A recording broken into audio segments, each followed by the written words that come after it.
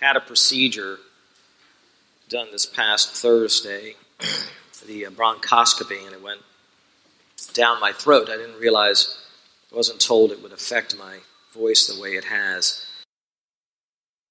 We're going to go as far as my voice goes, and when it quits, we'll sing a little more. And then I'll try to get my voice back and preach a little longer. If it quits again, we'll have something else for you. So please bear with us. If you're visiting, please know my voice is usually a little bit louder than this. It'll be the first time I've ever preached with Burt's Bees in my mouth. So praise God for the simple things. We are going through a New Testament passage which surveys the Old Testament to see how God has provided patterns or types in ages past. These types look to the future. They foretell a fulfillment in Jesus Christ in the New Testament. I have to admit, this is not the usual way that a defense of Christianity from the Old Testament is given. Usually what would happen is we would point out prophetic passages that speak of various aspects of the life of Christ, and we would see their fulfillment in his life. We would understand that this book, written centuries before Christ's life, could not know that information. It's impossible for them to have all that information, and yet Christ indeed fulfills it. Things like Micah chapter 5 and verse 2 that says the Messiah would be born in Bethlehem, or Psalm 22 that reveals details of the death of Jesus, or 2 Samuel 7 and verse 16 that indicates the Messiah would be the son of David. And on it goes, dozens and dozens of these prophecies. Rather, what we're doing here is looking at large swaths of Israel's history to draw parallels that they are types of Jesus. We do affirm that the only proper way to interpret Scripture is the literal, grammatical, and historical and contextual approach to the Bible. If you're wondering how should one interpret the Bible, you just got the answer. This is the very method that the writers of Scripture used when they would interpret earlier writings in the Bible.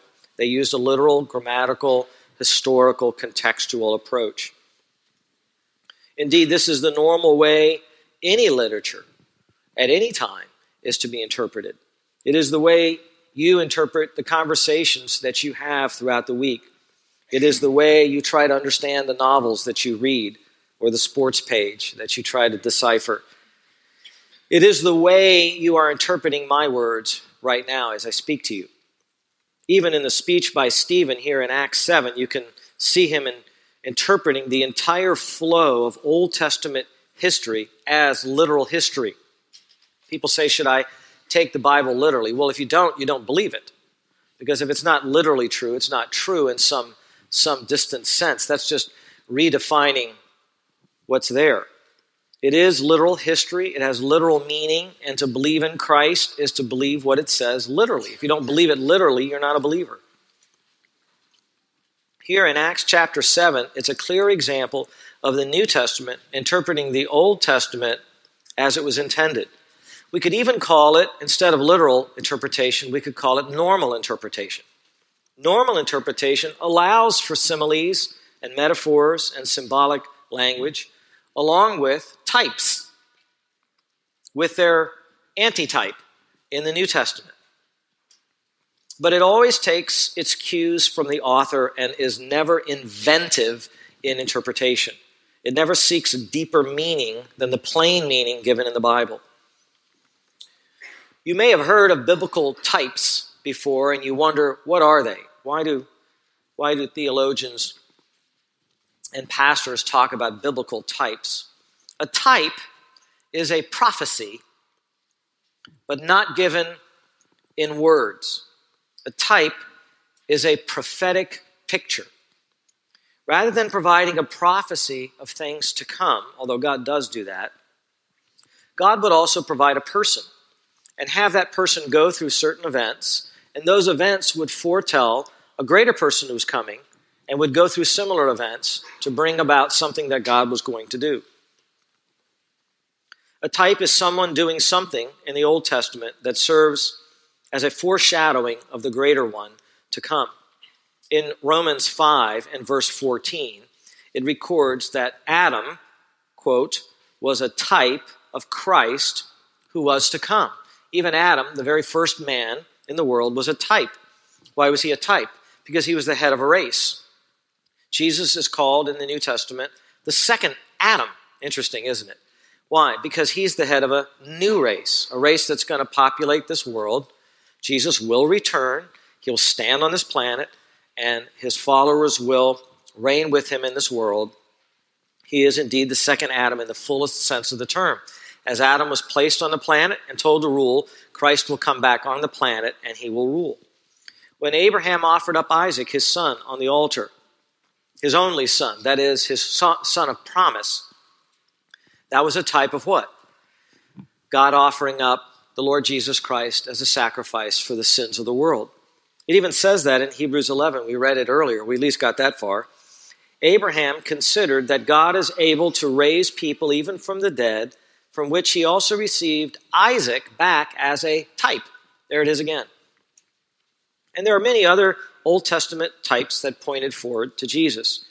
Jesus told us to look for these types in the Hebrew Bible. He said this in John 5:34. He was speaking to the unbelieving Jews. You search the Scriptures because you think that in them you have eternal life. And it is these, that is, these Old Testament Scriptures, that testify about me. So he wasn't referring just to the Messianic Psalms. He said there are patterns and types in the Old Testament that look forward to a greater one to come. Now, some people get carried away with these types, and they find types everywhere. And so they start to interpret the Bible allegorically, saying that the plain meaning isn't the true meaning. There's a deeper and more spiritual meaning, and they go off with what they think it is. A problem with that is then the reader is in charge of the meaning rather than the author being in charge of the meaning. The author of Scripture chose his words very carefully. We're to listen to that author and let him guide us in the meaning. When we start to say, well, I see this in here and I see that in here, then we become the authority of Scripture rather than the text of Scripture, the voice of the Holy Spirit. So there's a danger in overdoing types. We know that if something is a type, the text should draw a clear indication, either through a direct statement that it's a type or through a very obvious pattern that you'd read about Christ's life, you can say, wow, those are really similar. Dr. Vlock of the Master's Seminary in his theology notes writes, a historical grammatical approach to the Bible indicates that there are many Old Testament types that pointed towards superior New Testament antitypes. Thus, types are a very real part of God's revelation. But we do not see the need to argue that there is the need for typological interpretation. That is, in addition to historical grammatical interpretation. That's the end of his quote. In other words, typology is present when the patterns are conspicuous. The patterns stand out. But we don't resort to trying to find a type or an allegory under every Old Testament rock. We follow what the text itself says. We don't try to contort every happening in every person's life in the Old Testament to be counter to something in the New Testament. That's just not good interpretation. Now, last time we were in Acts 7, we saw that Joseph was a type of Jesus Christ. He was a type from the Old Testament. Stephen himself was drawing that connection in his speech. The parallels are pretty obvious to anyone who reads the text. Joseph was rejected by his brothers, just like Jesus. Joseph was sold to Egypt for pieces of silver, as Jesus was betrayed also by someone very close to him, one of his apostles, with 30 pieces of silver. Joseph revealed himself to his brothers after a second encounter with them, so it will be with Christ. The Jews did not understand he was their king the first time. They crucified him. He hasn't given up on the Israeli nation. He will return to them. They will recognize it the second time. They will weep and mourn for him. And he will rule over the Jewish nation. This will happen. Joseph was rejected. He ended up as the ruler over his brethren. And Joseph ended up preserving all of his clan from starvation. Jesus is that greater antitype in the New Testament. He fulfills the patterns and the events in the Old Testament. He will be revealed at his second coming. As I said, he will rule over his brethren. The Old Testament really does point forward. It points forward to a fulfillment, to Jesus Christ, to the testament that concerns his life and his death and his resurrection and his work. So we turn again to Acts 7, verses 1 through 53. Today what we're going to see is that Moses also was a type of Christ. There were aspects of Moses' life that foreshadowed the coming of a greater prophet for Israel, the Lord Jesus Christ. And since it's a long section, and since I'm already struggling, we'll kind of read it as we go along, okay? Let's remember our outline first. Stephen was making a defense based upon the fourfold accusations leveled against him back in verses 11 through 14 of chapter 6.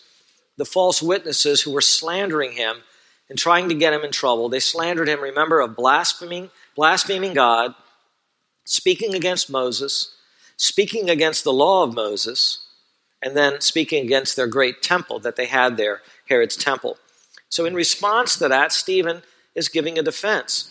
But he's not so much concerned with defending himself as he is in laying out all the truth for everyone and turning the tables on them so that they will understand that they're the ones really that are on trial rather than him. First, and we covered this last time, Stephen speaks of God's glory and God's promises, and those are highlighted from verse 2 all the way through verse 16. Second is about Moses, and he's explained in verses 17 through 37. We'll be there today.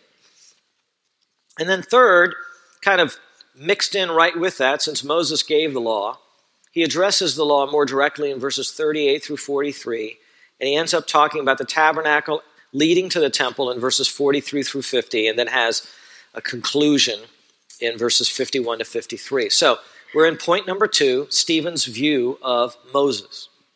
Starting in verse 17. What we see here is that Moses was used by God to fulfill the promises that were made to Abraham. It reads, "But as the time of the promise was approaching, which God had assured to Abraham, the people increased and multiplied in Egypt." Now it's talking about the Israeli people, right? History for these Jewish people, for these Israelites, was running on a divine clock. God had already predestined everything to occur. And there was no way that God was going to leave his promises unfulfilled. This verse says that God assured promises to Abraham. That word assured, if you look at it closely, in Greek it's actually the word confessed. In other words, God made a confession to Abraham. He told him something he was going to do. The word came out of his mouth, and when the word comes out of God's mouth, it's as good as gold, even better. Jewish history was running on a divine clock. Jewish history was also running on divine energy. Why? Because the people of Israel were multiplying. They were growing. The descendants increased greatly. This was to fulfill God's word to Abraham in Genesis 15, verses 5 through 6. It says there that God took Abraham outside and said, "Now look toward the heavens and count the stars if you're able to count them." And God said to him, "So shall your descendants be." Then Abraham, or Abram, that time, believed in the Lord, and God reckoned it to him as righteousness. Indeed, the number of the descendants was becoming like the sand on the seashore or like the stars in the sky. God is, beloved, faithful to his word. Please always remember that. Romans 3:4 says, "Let God be found true, even if every man is found a liar." Everyone around you may lack integrity, they may lie, they may exaggerate, but you can count on the word of God. You can count on the Bible.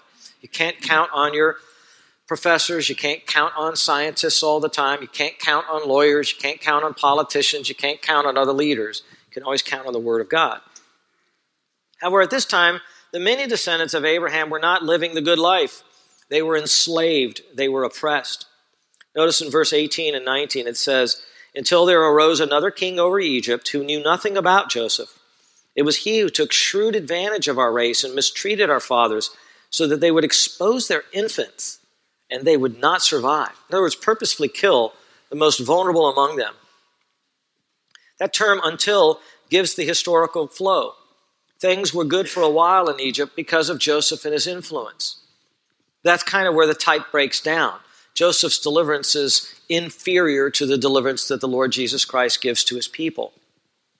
After an undesignated period of time, the descendants of the patriarchs, maybe these are the grandkids, the great-grandkids, the great-great-grandkids, somewhere down there as they're multiplying, a different king arises and starts to mistreat them. The king of Egypt, of course, means the Pharaoh, right?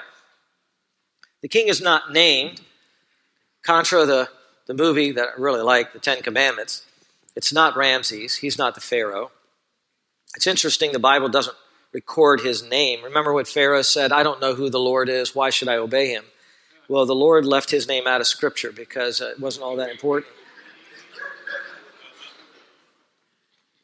What is important is that this new king had no loyalty to Joseph. You say, how can those things be? Oh, we see things change in our country quickly, right? It's easy to see how this would change. This king was evil. He's described here as shrewd, wily. He showed his trickiness. He took advantage of the Israelites. He mistreated them.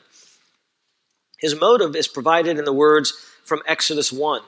Come, let us deal wisely with the Israelites, or else they will multiply, and in the event of war they will also join themselves to those who hate us and fight against us and depart from the land. So they appointed taskmasters over them to afflict them with hard labor. They were afraid of the size of the Israelites. Earthly governments are established by God. It says that in Romans 13. Why are they established by God? To punish evildoers, to reward those who do good. That's the purpose of government. But this king abused his power, and he committed two great evils, slavery and infanticide. We cannot go quickly past this mention of Israel's slavery without mentioning how evil it was in our own country, in our own country's history. African men and women, made in the very image of God, were raided and kidnapped by other Africans, sold to Europeans, forcibly put on ships, then brought to the new land and bought and sold if they survived the journey, dehumanized, forced to labor in America against their will, mistreated time and time again, sometimes killed without any impunity at all. The entire slave trade was contrary to the proper treatment of our fellow man, and it was evil. Evil and cruelty is not confined to the Egyptians and to the Romans, but it is now. It's part of the fall of man. It's part of all continents. It's part of all people groups. Slavery itself has not ended in the world. We think it has, but it hasn't. We read over the last couple of years of the militant Muslims in Nigeria primarily, other places as well. Boko Haram is one group that's called where they raided, gathered, and enslaved Christian girls in Nigeria, carried them off, and forced them to be brides of the different Muslim warriors. There are other kinds of slavery going on in the world today. It is an evil indeed. The Bible does not condone slavery. The Bible always speaks of the value of freedom. Wayne Grudem, in his wonderful book, Christian Ethics, writes this: slavery and oppression are always viewed negatively in Scripture, while freedom is viewed positively. In fact, Wayne Grudem goes on to point out that God brought Israel out of the house of slavery. He didn't want them remaining as slaves. But after they entered the land, and then they turned their back on God who had delivered them, as judgment, God gave them over again to oppressors who came and enslaved them all over in their own land. Judges chapter 2, verses 16 to 23 speaks of that. Grudem goes on to write this: loss of freedom was a judgment, not a blessing. That is why one blessing promised in the Messianic prophecy in Isaiah 61 was that the coming deliverer would free the people from oppression by their enemies, for he would proclaim liberty to the captives. Verse 1.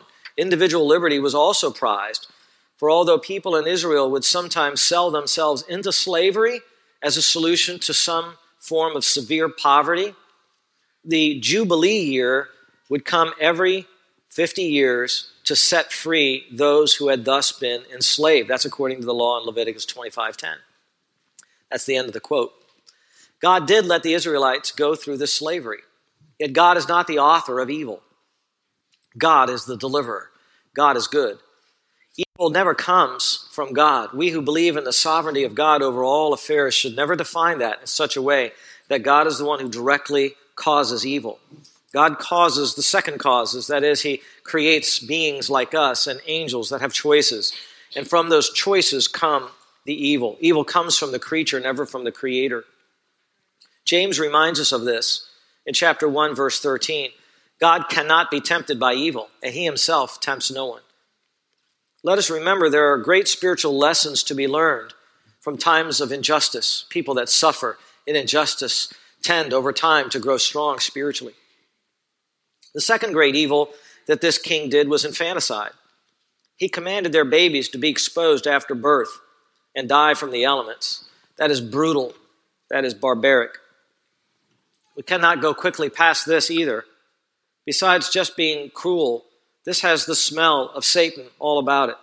What did God promise to Abraham? Your children will multiply and be like the stars of heaven. I'm sure Satan knew about that. And here he is trying to destroy Abraham's posterity, trying to nullify the very promise that God had made to Abraham. It is the mark of an evil society to abuse the very least among them who have no voice at all for their own rights. In the law, God spoke against mistreating orphans and mistreating widows. They were the most vulnerable in that society. How much more mistreating babies who are still in their mother's womb? Today, the pro-choice movement and the politicians and the feminists, as they call themselves, which the liberal media very happily promotes, the Democratic Party sustains and puts in power, foist on our nation a similar great evil. They unashamedly continue their heinous support of a violent and a brutal killing of unwanted, unborn babies. They defend the practice. They justify it. They resist anyone who wants to try to come up with new law to protect them. And this is true from their presidents, the presidents of the Democratic Party, all the way down to the local representatives. They own it. They own this sin. It is called a woman's right, but a life is too precious to be cast aside on the grounds of a right, just because a baby is unwanted. It still remains the murder of the most innocent human beings in our society. It is now, as you know, legitimized, lawful, without limits in all 50 states. The liberal support of abortion in our land has resulted in a violent, bloody end to over 60 million, say that again, 60 million of our nation's babies since 1973, Roe versus Wade. This is a greater number killed by far than even that done by Pharaoh. Other than blaspheming the name of God and promoting false religion against Jesus Christ, there is no evil in the United States of America going on worse than that.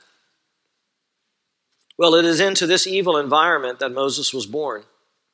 Please notice in verses 20 and 22, it was at this time that Moses was born, and he was lovely in the sight of God, and he was nurtured 3 months in his father's home, and after he had been set outside, Pharaoh's daughter took him away and nurtured him as her own son. Verse 22, Moses was educated in all the learning of the Egyptians, and he was a man of power in words and deeds. Evidently, Moses didn't agree with that, because when he got the call, the first thing he complained about was his inability to what? To speak. I can't speak well. Let Aaron do it, remember? But God knew about his training. He knew he'd been actually prepared. He had had great training and preparation. He had no excuse. It's amazing to me that in the providence of God, he would take one of these helpless little babies that was condemned to die by the great king, the great Pharaoh, was hidden among the reeds in the Nile River, and use that innocent, helpless baby to one day bring down the entire might and authority of the Egyptian empire. Isn't that amazing? God's justice isn't just right, it's poetic at times. Moses was born a Hebrew, a lovely child. He was first fed and cared for at home. You know the rest of the story. Stephen doesn't go into all the details. It would take too long. But Moses was taken by Pharaoh's daughter, brought to the palace, raised as her own son. So he had all the comforts and all the privileges and all the education of the Egyptians. That included the ability to write, and to write very well. People used to criticize that the early books of the Bible could not have been written by Moses because they didn't know how to write at that time. Not only could they write then, they could write 1,000 years before Moses was born. We now know that. And so those critics of the Bible were exposing their prejudice. No, Moses wrote the first 5 books of the Bible, and he received that training from Egypt. We owe something to the Egyptians right here. How about that? Well, God would use him as the first writer of Scripture, the beginning of what we call the Hebrew canon of inspired text. It goes on, verse 23. But when he was approaching the age of 40, it entered his mind, interesting how it said, it entered his mind to visit his brethren, the sons of Israel. And when he saw one of them being treated unjustly, he defended him and took vengeance for the oppressed by striking down the Egyptian. And he supposed that his brethren understood that God was granting them deliverance through him, but they did not understand. On the following day, he appeared to them as they were fighting together, and he tried to reconcile them in peace, saying, Men, you are brethren. Why do you injure one another? But the one who was injuring his neighbor pushed him away, saying, Who made you a ruler and judge over us? Can you just hear the attitude? You did not mean to kill me as you killed the Egyptian yesterday, do you? At this remark, Moses fled and became an alien in the land of Midian, where he became the father of 2 sons. Well, this section largely speaks for itself. Stephen recounts this episode earlier in Moses' life to show how the Israelites at first rejected even him. Here they were bragging about Moses, accusing Stephen of having a bad attitude towards Moses, and he says, but your fathers, the Jews, they shunned and pushed away Moses at his first attempt of being the deliverer.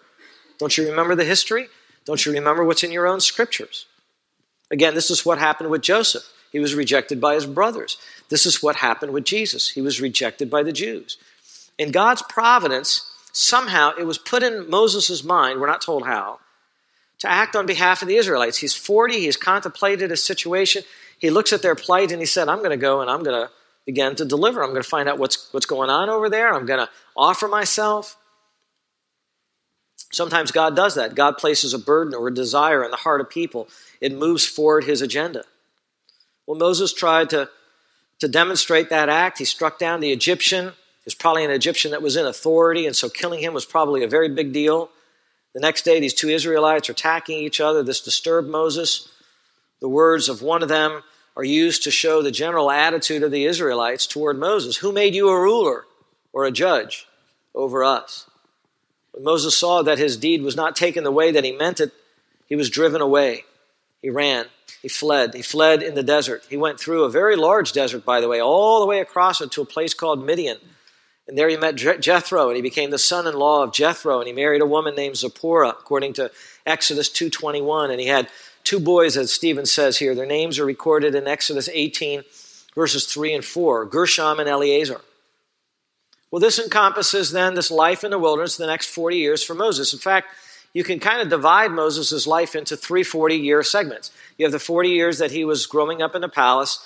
Then you have the 40 years he's in the wilderness in Midian, and not too much is going on. He's shepherding sheep there. He's growing a family. And then you have the 40 years where he leads the Exodus. He lived to be 120 years old. Stephen continues, verse 30. After 40 years had passed, an angel appeared to him in the wilderness of Mount Sinai in the flame of a burning thorn bush. When Moses saw it, he marveled at the sight, and as he approached to look more closely, there came the voice of the Lord. I am the God of your fathers, the God of Abraham and Isaac and Jacob. Moses shook with fear and would not venture to look. I want to make a point about that in a minute. Verse 33, but the Lord said to him, take off the sandals from your feet, for the place on which you are standing is holy ground. I have certainly seen the oppression of my people in Egypt, and have heard their groans, and I have come down to rescue them. Come now, and I will send you to Egypt. This burning bush scene makes me wish I had my full voice back, because I would be shouting about it. It's one of the most dramatic and memorable in all of divine history. Can you imagine it? Think of a very arid, rocky, rugged terrain, mountain peaks that get pretty high. The sheep don't think of a green pasture, think of them having to move from area to area. And off in the distance, in some kind of a cove or in a cliff or somewhere, there's a bush and it's aflame. And this catches Moses' eye. It was not uncommon, by the way, for a bush in the wilderness to catch on fire. That was not what was uncommon. What was uncommon is he kept looking at it and it kept burning. And that can't happen because it's very arid, it's hot, and when it burns, it would burn for a few minutes, it would be over with, right? You ever seen a wildfire? You know it burns through with intensity and it's over. So it would be combustible, it would burn, it would be gone, but he keeps looking, he's gathering the sheep, and there's just something not right about that. This is where God first revealed himself to Moses. It is where Moses was called to be Israel's deliverer. This is why people can't call themselves into ministry, by the way. They can't just say, hey, this is a good idea, I'm going to be in ministry. Moses tried, it didn't work so well. Then God called him, and then God's power was behind the movement, you see. Here Stephen says that an angel appeared to Moses. The Old Testament is more definitive. It says, the angel of the Lord. Do you know that phrase? The angel of the Lord. That's not just a common run-of-the-mill angel, and I don't mean any disrespect to any of the angels up there. I'm sure if just the smallest guy appeared to me, I would be trembling from him.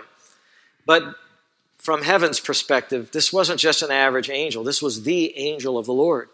If you do a study on the angel of the Lord, you see that this angel is a messenger of the Lord, but as he's talking, he talks as if he himself is the Lord. And that's because he is. And this is where you see a little bit of the mystery of the Trinity revealed in the Old Testament, where there is this being who is apart from the Lord and speaking for the Lord, but who is also the Lord. Now, an angel couldn't do that. An angel is a created being. But he's the messenger of the Lord. That's the Lord Jesus Christ before he was called Jesus. Before he was born, we call this a pre-incarnate appearance of Christ. He was the angel of the Lord. It's interesting when you come to the New Testament after the birth of Jesus, you never hear about the angel of the Lord again. Why? Because he became a human being and he dwelled among us. This is the Lord Jesus Christ who appeared to Moses and was calling him. And if you just study that, like with Hagar in Genesis chapter 16 and verse 10, or Judges chapter 13 and verse 18 with Samson's parents, you see that he gives himself the name Wonderful, and he speaks as if he himself is God in the first person. This is God speaking to Moses. By the way, fire itself often was a symbol of the very presence of God, for God is a consuming fire. He's unapproachable, like fire that burns hot, you can't approach it. Fire that burns hot purifies everything. That's how God is.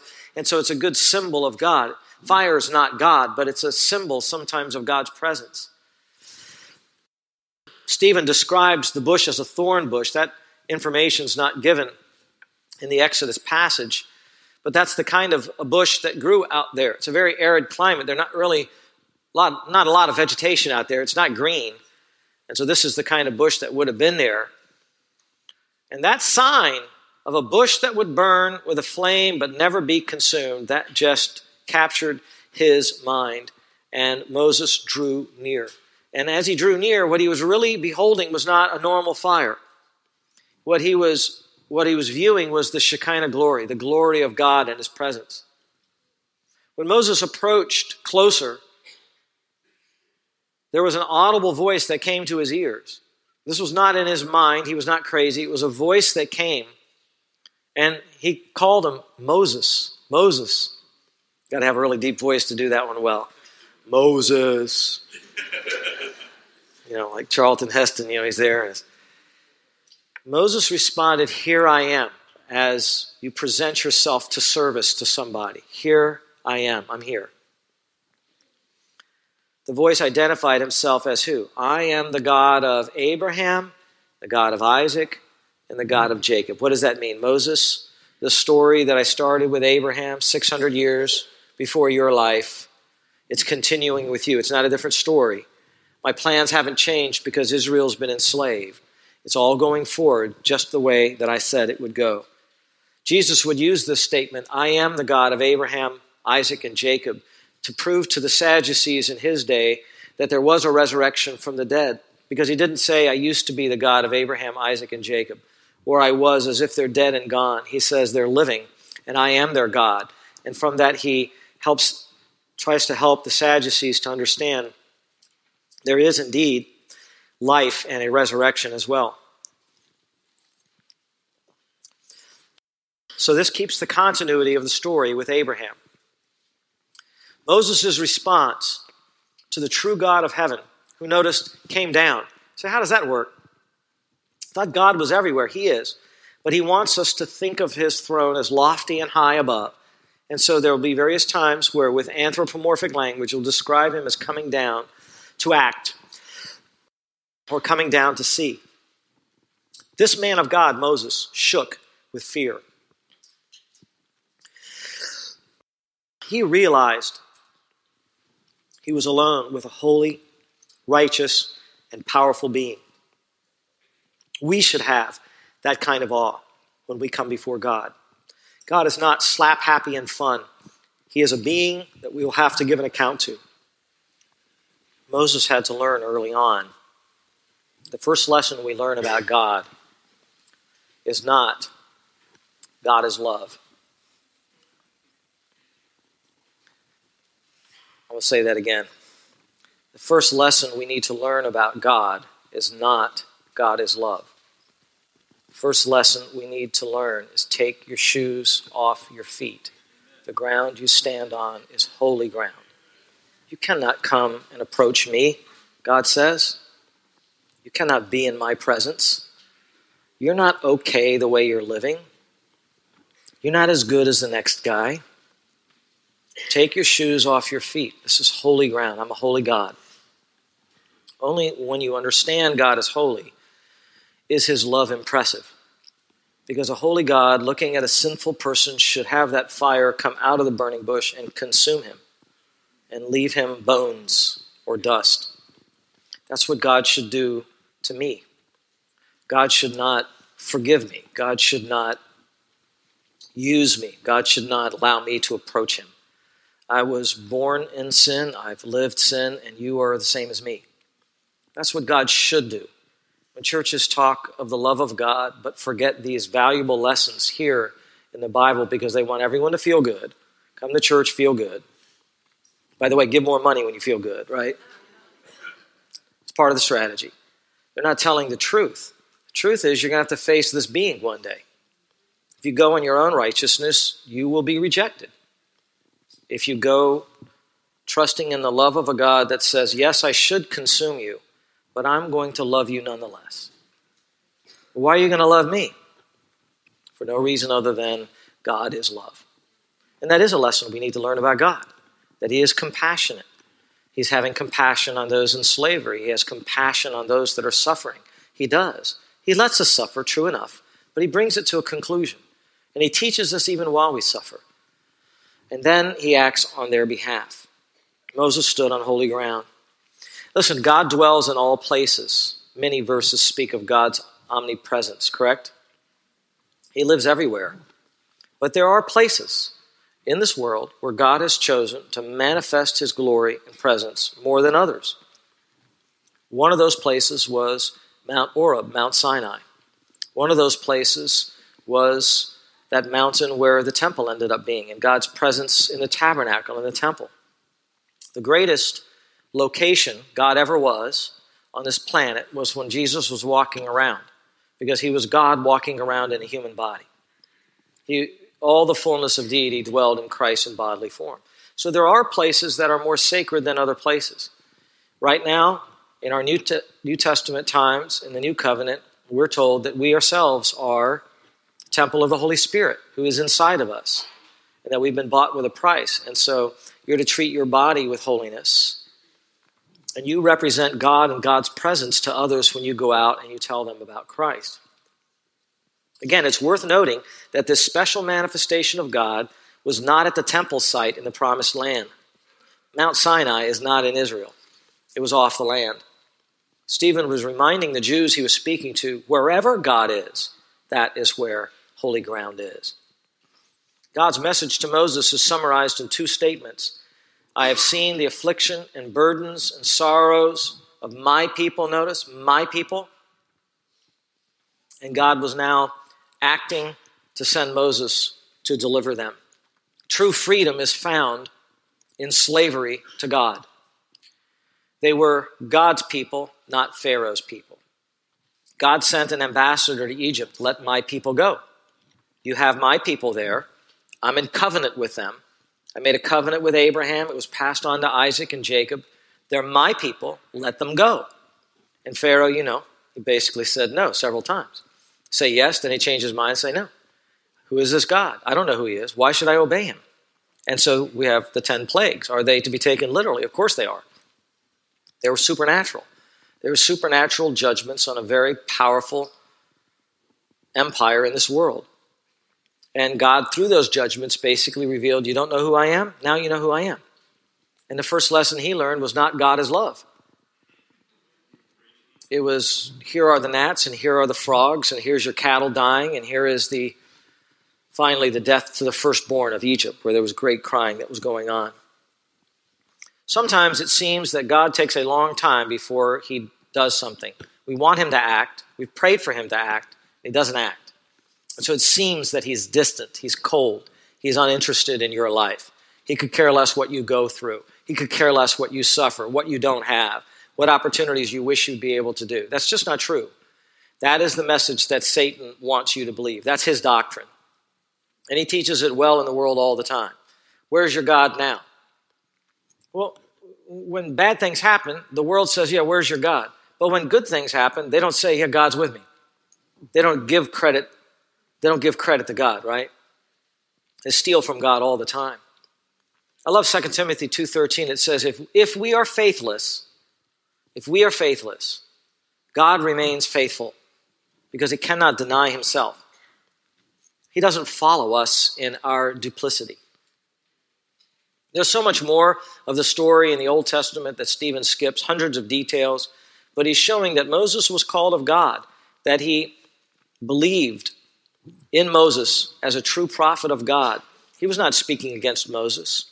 But yet even the Israelites resisted Moses, just as they did Joseph's rule and just as they were resisting the Messiah. Notice verses 35 and 36.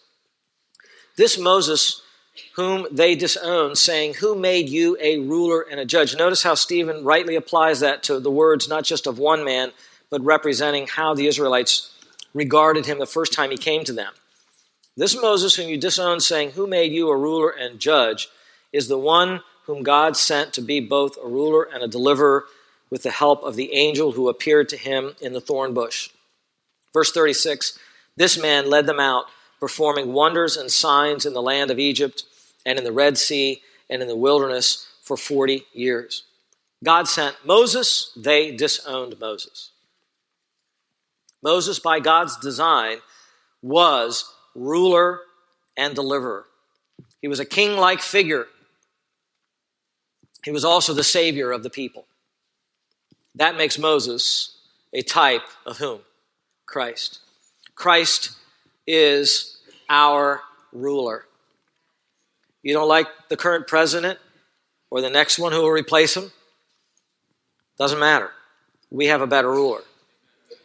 We have Jesus Christ who rules us. You don't like the Congress? Doesn't matter. We have a ruler. If America falls and another ruler rises, doesn't matter. We have a ruler. We have a king. He's King Jesus. We salute him. We bow before him. We pledge our allegiance to him. God made Jesus ruler of the Jews. Say, but they killed him. They rejected him. He's still their king. Matthew 2:2. The wise men arrived. And here's a little something for the Christmas season in case you want. Hey, where's the Christmas part in here? The wise men asked, where is he who's been born what? King of the Jews. King of the Jews. For we saw a star in the east and we've come to worship him. Palm Sunday, John 12:13 records that the crowds took the branches of the palm trees and went out to meet Jesus and began to shout, Hosanna, blessed is he who comes in the name of the Lord, even the King of Israel. Son of David is the King of Israel. Matthew 27, verse 11, Jesus stood before the governor, Pilate, and the governor questioned him, saying, are you the King of the Jews? You know what he meant by that. And Jesus said to him, it is as you say. He confessed he was the King of the Jews. Matthew 27:37, above Jesus' head on the cross, they put up the charge against him, which read, this is Jesus, what? The King of the Jews. Peter preached in Acts 5:31, Jesus is the one whom God exalted to his right hand as a prince and a savior, to grant repentance to Israel and forgiveness of sins. God made Jesus ruler of the Jews. God made Jesus ruler of the Jews because the ruler of the Jews is going to rule all of the other kingdoms of the world. That's why the Jews are so hated, because Satan stirs up anti-Semitism against the Jews everywhere. Because Satan knows, the people don't know, Satan knows that this is the group that eventually is going to get saved, and it's going to be their nation that rules over all the other nations. And Jesus is going to be the king of all of that. That's why when he returns in Revelation 19, he has a robe on him, and written on his robe and on his thigh is the statement, is the declaration of his identity. This is the King of the kings, and this is the Lord of all the lords. So if you're a king on earth and you're a Lord, bow down and obey him. This is who he is. He is also the Savior. He's the Savior of the Jewish people. That's what the Bible says. The Bible says he's the Savior of the Jews. He's also the Savior of all mankind, because the Savior of the Jews is the Savior of all mankind. In Matthew 1:21, the angel said to Joseph, your wife, Mary, will bear a son. You will call his name Jesus, for he will save his people from their sins. The name Jesus means, short for Joshua, means the Lord saves. 1 John 4:14, we have seen and testified that the Father has sent the Son to be the Savior of the world. Say, but there's other paths to God. There is not. There is one Savior. There is no other name anybody can follow that will bring them to God. That includes Muhammad, that includes Buddha, that includes Mary, that includes Hare Krishna, Joseph Smith, or anyone else. And we don't say that to insult people. We don't say that to offend them. We say that so they'll abandon their trust in those and put their trust in the only name that God acknowledges.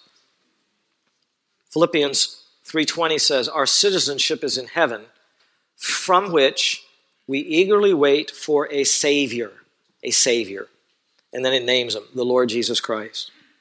2 Timothy 1:8 and 10, Paul says to Timothy, join me in suffering for the gospel according to the power of God, who has saved us and called us with a holy calling, not according to our own works, but according to his own purpose and grace, which he granted us in Christ Jesus. And he did it from all eternity, but now has been revealed by the appearing of our Savior, Christ Jesus, who abolished death. Think about that. If there's something you ever wanted to abolish, it'd be what? Jesus came and abolished death. You say, well, why do people still die? He abolished death, and the resurrection is coming. And he brought life and immortality to light through the gospel. Listen, only those who confess Jesus as their ruler, as their king, can have Jesus as their deliverer and Savior. Does that make sense? You have to pledge your allegiance to a king and a coming kingdom. When you do, the fact that you've been fighting against this king with living your own life, your own way, the fact that you've been resisting this king will pardon. He doesn't have a chip on his shoulders. He's not small-minded. He's not hateful. He's not spiteful. He will forgive and pardon all of your atrocities against his kingdom, all of your misdeeds, all of your resistance to his reign and rule. But you have to get on your knees and confess him as Lord. It says that in Romans 10:9, right? That if you will confess with your mouth Jesus as Lord, that means he rules, and believe in your heart God raised him from the dead, you will be saved. You'll be delivered. You'll be granted forgiveness, and you'll be able to join this great deliverer. Moses' deliverance lasted for a while. Jesus' deliverance lasts forever. Moses was the type. Jesus is the greater antitype. We praise God for him this Christmas season. Father, thank you for your word. Thank you for its truth. Thank you, Heavenly Father, for Jesus, our Lord and Savior. Thank you for this wonderful text that teaches us of your holiness, but also your compassion and mercy on those who hurt. Thank you for putting us in our place and reminding us we are but mere creatures, that we do not have life in ourselves, that we need life from your Son. Bless these dear people who have come here today. Help them to think on these truths as they leave, to live their lives in an orderly way under the rule that you've given in Scripture. Help those that are doubting, Lord, to believe. Help them to understand the truth. Help those who are hurting today to rely on your ultimate deliverance. Lord, help us to cling to you in all things, for you are the truth, and you are faithful to your promises to Abraham, to Isaac, and Jacob, and beyond. And it is in the name of Jesus, our King and our Savior, we pray. Amen.